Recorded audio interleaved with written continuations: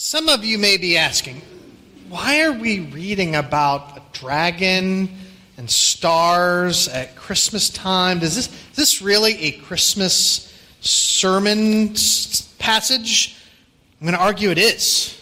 In the series, it's a brief one for around Christmas time. We're just looking at the role that Mary played. And what we find out in this passage, there was more going on than meets the eye when Christ was born. And so that's what we're going to look at. But the truth is, we have some strange Christmas stories in our culture. Have you heard the one about the three ghosts who try to scare a stingy man into being more generous? Or the story of how a flying reindeer with a glowing nose somehow saves the day? Or how about the one where the off-duty cop manages to save the people of Nakatomi Plaza from terrorists? And one of the favorites is that forgotten child who manages to thwart two bungling burglars with a bunch of homemade traps. Or my favorite, the grown man dressed as an elf with his childlike naivete convinces jaded New Yorkers to be more cheerful. Like, we have a lot of stories that, like, that's a Christmas story, but that's when they show the movies. Revelations 12 is a very strange Christmas story. It is another way of looking at the birth of Christ and what his coming meant within our world. And the way to think about this story, to get your head around it, is imagine you're sitting around a campfire in, a climate where maybe you would be outside at Christmas time, and you're looking up at the stars, and some old guy says, "Now gather around, young'uns. Let me tell you about the woman clothed with the sun." And, because obviously they would have spoken Scottish as they sat around but the story, you're picturing the stars, they're looking up at the constellations. And you see the story about a woman giving birth and a dragon trying to eat the baby, and then there's this war in heaven, and is this really about Jesus? Yes, it is. But it's using the language that would have been very familiar with the original recipients of Revelation 1. It's using the language of Greek myth. It's telling the Christ story in the literary style that they would have told the Greek myths. To understand this passage, what you really want to do is you want to understand the Greek myth of Zeus, and how Zeus, in the Greek telling, became the Lord of heaven, the highest of all the gods. You see, Zeus's father was named Cronus. And Cronus had been told that one of his children would overthrow him. And so Cronus was like an evil god. Actually, he's one of the Titans. And so Cronus, whenever one of his children is born, would swallow it. So Cronus would be there waiting, and his wife, was the mother goddess Rhea. So when Rhea would give birth, Cronus would immediately swallow the baby. Rhea got a little annoyed at that. And so she thought, she came up with a plan. She wrapped a stone in swaddling, and she substituted, so when Zeus was born, she substituted the stone for Zeus, and Cronus swallowed the stone. And Zeus was taken away and hidden in a cave in Crete, the island of Crete. And there he became strong. And when he was fully grown, he then came to deal with his father. And so the first thing he did is he tricked his father, using some potion, into vomiting up his siblings. Now you'd think they would have died, but they're gods, and so they were just there all the time in Cronus. And so when he vomited them up, then you get Poseidon, and who are some of the Hermes, and some of the other gods, and Ares, the god of war. So all of a sudden, Zeus has all his brothers and sisters. Athena would have been one of them. And then there was a battle between Zeus and his siblings against Cronus and his fellow what they call the Titans. So this is known as the War of the Titans. And so then the Olympian gods won that war. They defeated the Titans, and then they cast the Titans into the netherworld, where they were punished in different ways. One of them, Atlas, was forced to hold up the foundations of the world. So now this story it's obviously just a Greek myth, but this is a story that they would have told, they would have grown up with around the campfire. Let me tell you about Zeus and the Titans and the war that took place. And so what Revelation 12 is saying, and it's being written, Revelation was specifically written to those who grew up in the Greek areas, Greek-speaking areas. So they would have heard these stories later. They became Christians. So Revelation 12 is, let me tell you about the real war that took place in heaven. Because there really was a war in the heavenly realms. But it's not about Zeus. Instead, the child who is destined to be born as king of the universe is Jesus. It's the Christ child. And so instead of Zeus, you have Christ. And says the child who's destined to rule the nations with a rod of iron. Just a note, we'll come back to this, but that verb, rule the nations, the actual verb is shepherd. Shepherd the nations with a rod of iron. And the rod is not a weapon of war. It's a tool of a shepherd. So think about how did Zeus win his war? What did he have in his right hand? Bolt of lightning. Christ would have the rod of a shepherd in his hand. So then instead of Kronos, Zeus's evil father, you have the great red dragon who's what? He's waiting to devour, swallow the child to be born. And we find out that the great dragon is the same as the ancient serpent. The same serpent who was there at the beginning, who deceived Adam and Eve. Now, what is a dragon? It's a serpent who's gotten really big and has wings, right? The dragons are basically serpents. And so God has an enemy, and that enemy was opposed to the rule of Christ. Then the third thing, then what about this woman of the stars?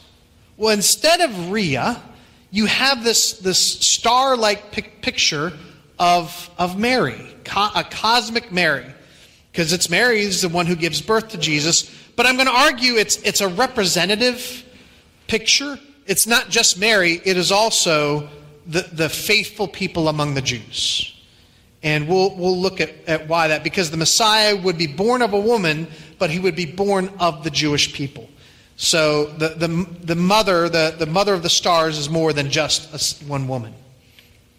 And then in the story, of course, Zeus becomes ascendant. Well, in Revelation 12, the dragon opposes the birth of Christ, and but Jesus wins out, and he says he's caught up to God.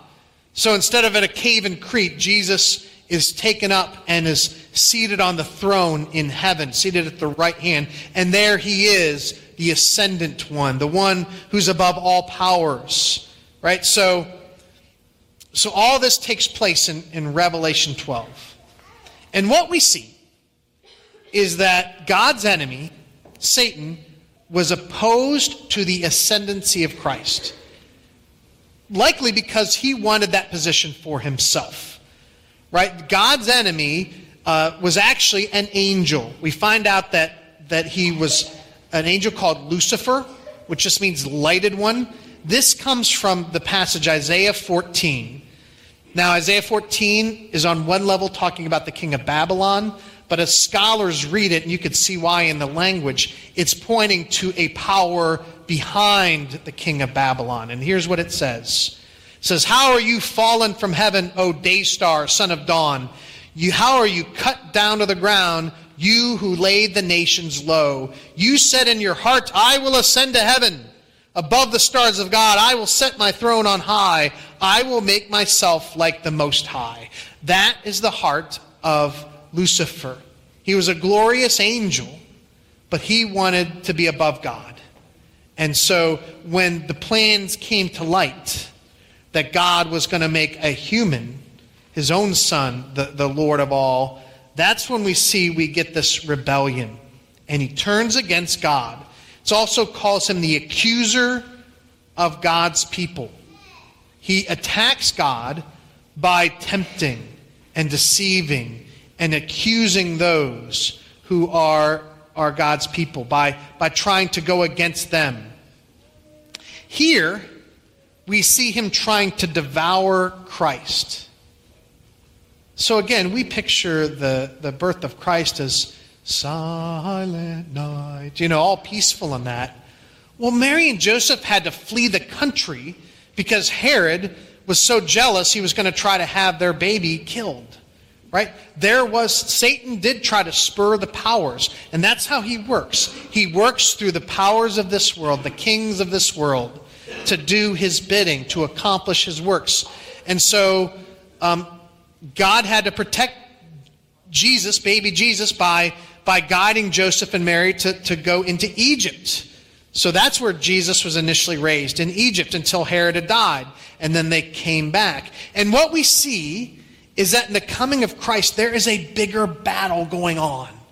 A war in heaven. An angelic rebellion, because Satan was not alone, he had allies. Did you catch that part where it says the dragon with his tail swept a third of the stars out of heaven? What we believe is a third of the angelic host sided with Satan against God and joined in the rebellion that took place. Now, this rebellion took place outside of our timeline. It's always hard to fit, did this happen after Jesus was born or before? God's timeline is outside of our ability to grasp. And it could be that God's plans were made known, and that's what spurred the rebellion of Satan and his things even before it happened on earth. But there seems to be some connection between God's plan to create human beings and to have the Son of God be the exalted one that spurred this rebellion. And I would say it's still going on. In Ephesians 6:12, it says, for we do not wrestle against flesh and blood, but against the rulers, against the authorities, against the cosmic powers over this present darkness, against the spiritual forces of evil in the heavenly realms. I was looking closely at this verse. In fact, on the side, I was taking a Greek course just to catch up on online Greek course, and we studied this passage, and I'm like, oh, this is about the passage I'm talking about. I kind of got excited. And that word where it says the cosmic powers, it's cosmokraturas. And it means literally cosmic mighty ones. So among those who joined Satan in the rebellion are these powers that are far beyond our ability to grasp. They're these spiritual beings that have great power and that are against us. So, however it works time-wise, we know that there was this rebellion, and it says, and there was war in heaven. And God had his chief general, Michael, and who led the forces. So it seems like Gabriel did all the announcing. Gabriel's like the Secretary of State that announced the birth. Michael was like a Secretary of Defense. So he was the one that led the angel armies. They defeated Satan. And just as the Titans were cast down into the netherworld, so Satan and his forces, it says there was no room for them left in heaven, because in heaven, God's presence fills all of the heavenly realms. They couldn't stay there, so they were cast down into the lower regions. That's what happens to these rebel angels. And so they're not able to be in God's presence, so where are they? They're in our world. God is omnipresent within our world, but there seems to be room for these angelic enemies to still exist here. What does it say the key to victory is? I don't know if you watch enough superhero movies. I'd probably watch too many. And And if you watch enough of them, it seems to be like they all have power to shoot light, right? Because that's all it is. Like they're going like this, and light comes out, and it's whose light is more powerful. If those that like, okay, they have more power, and it's sometimes a little silly. How do angels make war against one another? You got to wonder, like, do they shoot light? Do they? Well, it says that the power of Satan is in accusing God's people. That seems to be where he gets his power. You see, because every human being has sinned and fallen short, we are open to accusation, and we are deserving of condemnation. And so Satan comes at us to exploit that, to exploit our weakness and sin. And then how is the victory won? The key to victory is the blood of Christ, the blood of the Lamb, and the word of the testimony of his people. So because of the blood of the Lamb, he took the accusations on his own shoulders. He died to take away the guilt that we rightfully owed. He died to set us free from the condemnation. Even in this passage, we see the gospel message. We could not clean up our own life. We could not make ourselves righteous. We were always going to be prone to the enemy and his accusations. But we have one who's spoken for us, who set us free from the guilt of our condemnation. Jesus Christ, when he died for us, he won the victory for us. And we join the victory when we join in the testimony, the word of the testimony of those who love Christ, who love the Lord more than they love their own lives. So that's how we join in this victory. When we do that, the accusations of the enemy have no power.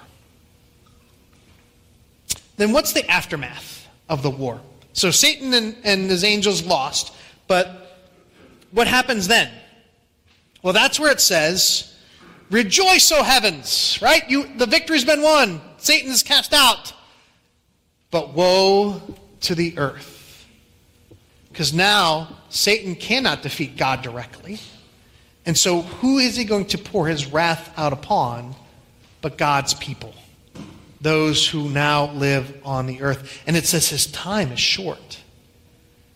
He will not, God will one day put an end to evil and to the personification of evil, to the Satan, to the evil one. If you read to the end of the book, Revelation 20 talks about that part. But until then, God's enemy will turn his anger upon God's people on the earth. And that's what we see happening in verses 13 to 16, where it talks about the pursuit of the woman. Now here's where I talked about that it represents Mary, and we do know that Mary and Joseph, they were in danger and had to flee, but this is something else. Verses 13 to 16 represents how the enemy sought to destroy the Jewish people. And it's using these word images. It says, and when the dragon saw that he'd been thrown down to the earth, he pursued the woman who had given birth to the male child. Now, why do I say that this woman represents the Jewish people? In the crown of stars, how many stars were there? 12. It says that she had a crown with 12. It's actually, by the way, it's not a royal crown. It's a wreath of victory. It's a different word. So the wreath of victory that the woman had back in the first couple of verses, 12 stars. That's representing the 12 tribes of Israel. We also know later in Revelation, a different woman, the bride, will represent the church. So my argument is this woman represents the faithful of the Jewish people. Those among God's people, the Jewish people who held on. They get the wreath of victory because they held on in faith throughout the ages. And the specific incident it describes in 14 to 16, where it's talking about the serpent poured out water like a river out of his mouth to sweep her away with the flood, but then the earth swallowed the water. You're not going to find this exact thing. in anywhere in the scriptures, but it's more like a bigger picture of the ongoing persecution of the Jews that happened in that time. So it's especially evoking the Exodus event, where you have the flood because they went through the Red Sea. Remember, there's that portion of the story. But here's the thing that convinced me that this is really about the Jewish people. And where in the passage it says the woman was given 2 wings of a great eagle so that she might fly from the serpent into the wilderness. Look at Exodus 19:4. And this is what God himself says he did to save them. It says, to tell the people of Israel, you yourselves have seen what I did to the Egyptians and how I bore you on eagle's wings and brought you to myself.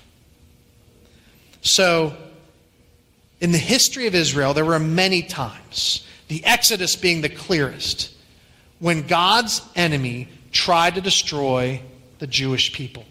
There were the Egyptians who wanted to drown the babies in the Nile River. Then you have the Midianites and the Moabites and the Canaanites and the Philistines who wanted to do that. And then the Assyrians who conquered the northern kingdom, the Babylonians. Later, after, you have the Hellenistic kingdoms, the Seleucids. And then finally you get Rome, who literally destroyed the city of Jerusalem.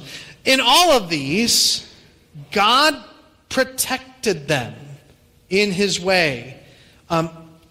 He protected and held on to the Jewish people. He sustained them through all these attacks. And what I would say is, what the enemy meant for harm, God would repeatedly work for his own plans. He would repeatedly bring good out of it. So, because of these repeated times where Israel was threatened, the Jews had dispersed among the nations. It's called the diaspora. It's a technical term. The dispersal of the Jewish people.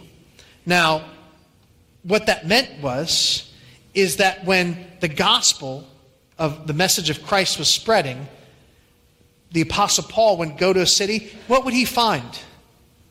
He would find communities of Jewish people already there, established. And what did they proclaim in those cities?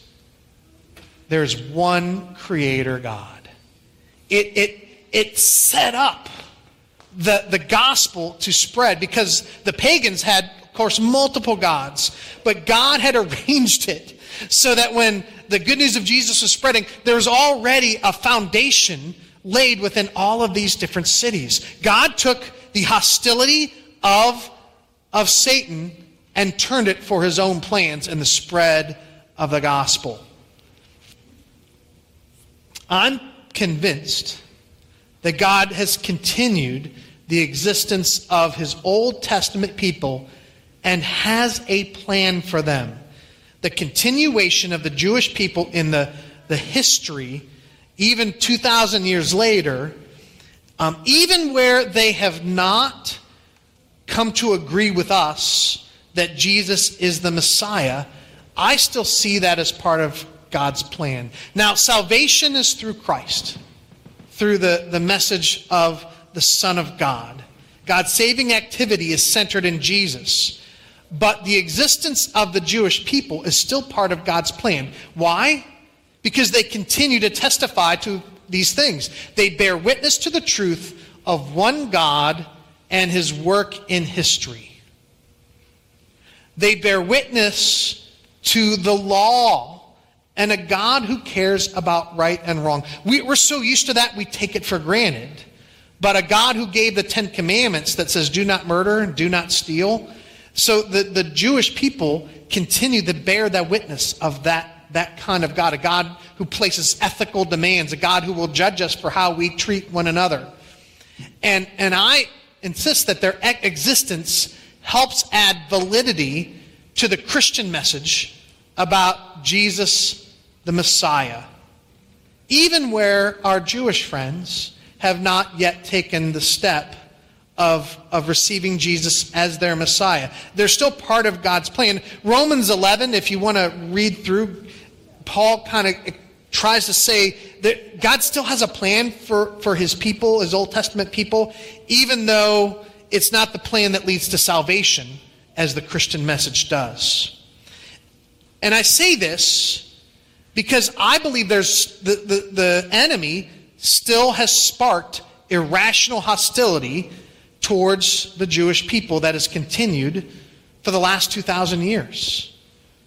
Each generation, that hostility towards the Jews raises its head over and over again. One of the stains upon the church history has been the mistreatment of Jews, especially in the Middle Ages. Sometimes the church has participated in what you call anti-Semitism or persecution of the Jews. There were forced conversions, especially during the Spanish Inquisition. There have been times when the powers that be would massacre whole Jewish towns, and the church would nod in approval rather than speaking against it. There's been a times of scapegoating the Jews and confiscating their wealth, and the church did not defend the people. I think we should have no part in such behavior. We might argue with our Jewish friends, and we want to seek to share with them the message of the Messiah that their own scriptures testify to, but we can never do that with pressure. We know their salvation is up to God, and when they're ready to receive, then God's ready to bless. Forced conversions were never a part of God's design. But I still see that irrational hostility take place in the world. I think we see it in our modern times. Ever since the founding of modern Israel in 1948, the surrounding nations have tried to destroy it. Immediately, some declared war. And over time, the Jewish people, you think, oh man, there's no way they can win this war. All these nations are going to destroy them. And yet God keeps protecting them through it. In this current war against Israel, there are differing views on how Israel should conduct its war. And I know the podcasts I've been listening to talk about the challenge that Israel faces in trying to eradicate Hamas while not killing too many civilians, and it's just it's an impossible challenge. I'm sure there's different views on how culpable that is. And we should definitely, as believers, we should still have compassion for, concern for the Palestinians. We should not just, they're getting what they deserve. That should not be our attitude either. But I just remember this. Israel is surrounded by multiple enemies that want to wipe them out from the river to the sea. And that irrational hostility has a source. God's enemy spurs it in every generation. Now, verse 17, to kind of turn the page. So when God protected the woman, what then did the dragon do? It says the dragon became furious. And because God protected the woman, he went off to make war on the rest of her offspring. Who's that? The church, the followers of Jesus. On those who keep the commandments of God and hold on to the testimony of Jesus. So he could not defeat God, got kicked out of heaven. Could not defeat Jesus, God protected Jesus in his birth. Could not defeat the woman, because God sustained her, the Jewish people. So now the enemy wants to take us out. He wants to move us away from, it doesn't want to kill us. That does him no good. He wants to move us away from faithfulness in Christ. So realize that when we are putting our faith in Christ, we are signing on to a new kingdom. Colossians 1 says, he has delivered us from the domain of darkness and transferred us to the kingdom of his beloved Son. We're a part of the kingdom of God, so the wrath will be aimed at us. I want to highlight 4 implications, cosmic implications of the Christmas story in Revelation 12. The first one, we are engaged in a cosmic struggle with a spiritual enemy. Never be confused. Our enemy is not fellow human beings. We are not against the people of this world. Our enemy is the one who's been the enemy of God. Christmas is not just some sentimental story of a baby being born. It's about the struggle, cosmic struggle of who will be Lord of the universe. And Satan would turn us away from our belief, our faithfulness to the Lord. So that's what I want to read again, this Ephesians 6. I think this verse is key to understanding. Paul's saying the same thing in different language. He says, put on the whole armor of God that you may be able to stand against the schemes of the devil. For we do not wrestle against flesh and blood, but against the rulers, against the authorities, against the cosmic mighty ones over this present darkness, against the spiritual forces of evil in the heavenly places. We need to cling to Christ and receive power to stand strong from Him. Second implication, the accuser of God's people has been defeated. Remember what his weapon is. He wants to make us believe that we are condemned. He wants to highlight and whisper in our ear about our because of our sin, we're no longer welcome. Oh, you don't want to go in that building. Right? They don't want you there. You've fallen too far. He will use every tactic in the book to keep you away from worshiping with God's people. He'll use distractions. He'll use accusations. Maybe you've had times where you've strayed from faithful worship, faithful following of Christ. And what led to that? Was it possible there was a spiritual voice whispering in your ear that got your attention? We need instead to listen to the one who speaks for us. The blood of Christ has set us free. Romans 8:1, therefore there's now no condemnation for those who are in Christ Jesus. Third implication. Christ is victorious and now rules as a shepherd. When I actually went into the Greek and looked at this passage, that was the thing that stood out to me the most. Because I translated, Christ rules over the nations. But the verb it uses is it's literally shepherds the nations. And you think of the rod of the iron rod, like, oh, that's about, a weapon. It's not a weapon. It's the staff of a shepherd. Right? We say, the Lord is my shepherd. I shall not be in want. Thy rod and thy staff, they comfort me.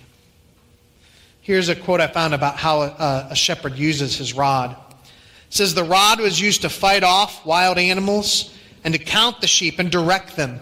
The rod prodded them during the day in the fields and at night into the sheepfold. A willing sheep would respond to the prodding, but a stubborn, strong-willed sheep would not. Which sheep are you? Jesus said, my sheep know my voice. My sheep listen to my voice. He who has an ear, let him hear. Are you allowing the shepherd to prod you, to speak into your life, to guide you?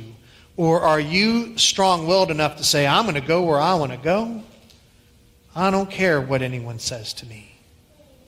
Are you following the voice of the shepherd? And you know what the enemy would do? He would make you too busy to listen. In fact, he might even use the Christmas celebration where we're frantic about buying gifts and putting up decorations and baking cookies and eating cookies and eating cookies and eating, to be so busy, we stop taking time to be prodded by our shepherd. Let us take time. Let us allow God to speak into our life. The fourth cosmic implication. We join the victory of Christ by the word of our testimony.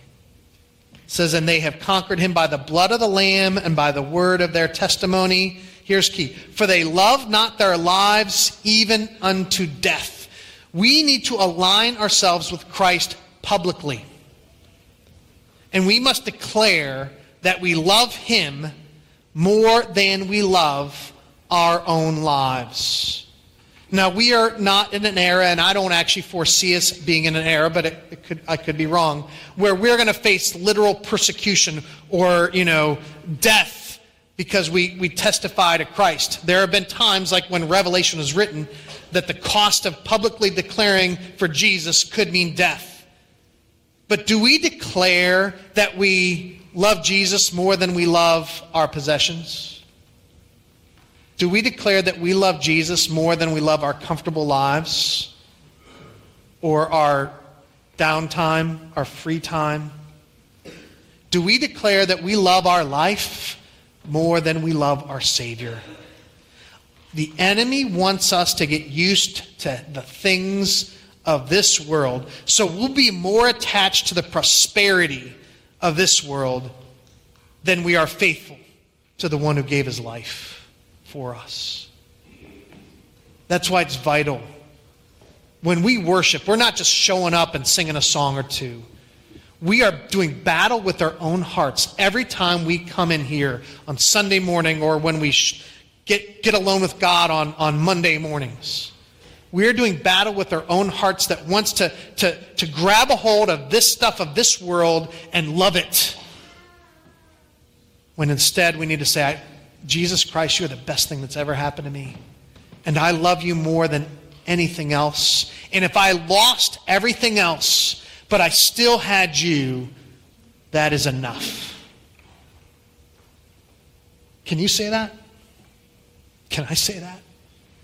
Before we do our closing song, I want us just to weigh on that. Jesus Christ is the most important thing in my life. I have chosen him over everything this world has to offer.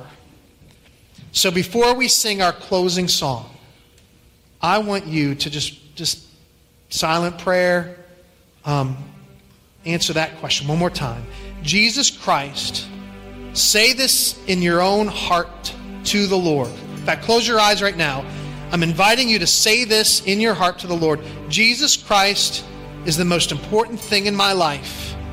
I have chosen him over everything this world has to offer.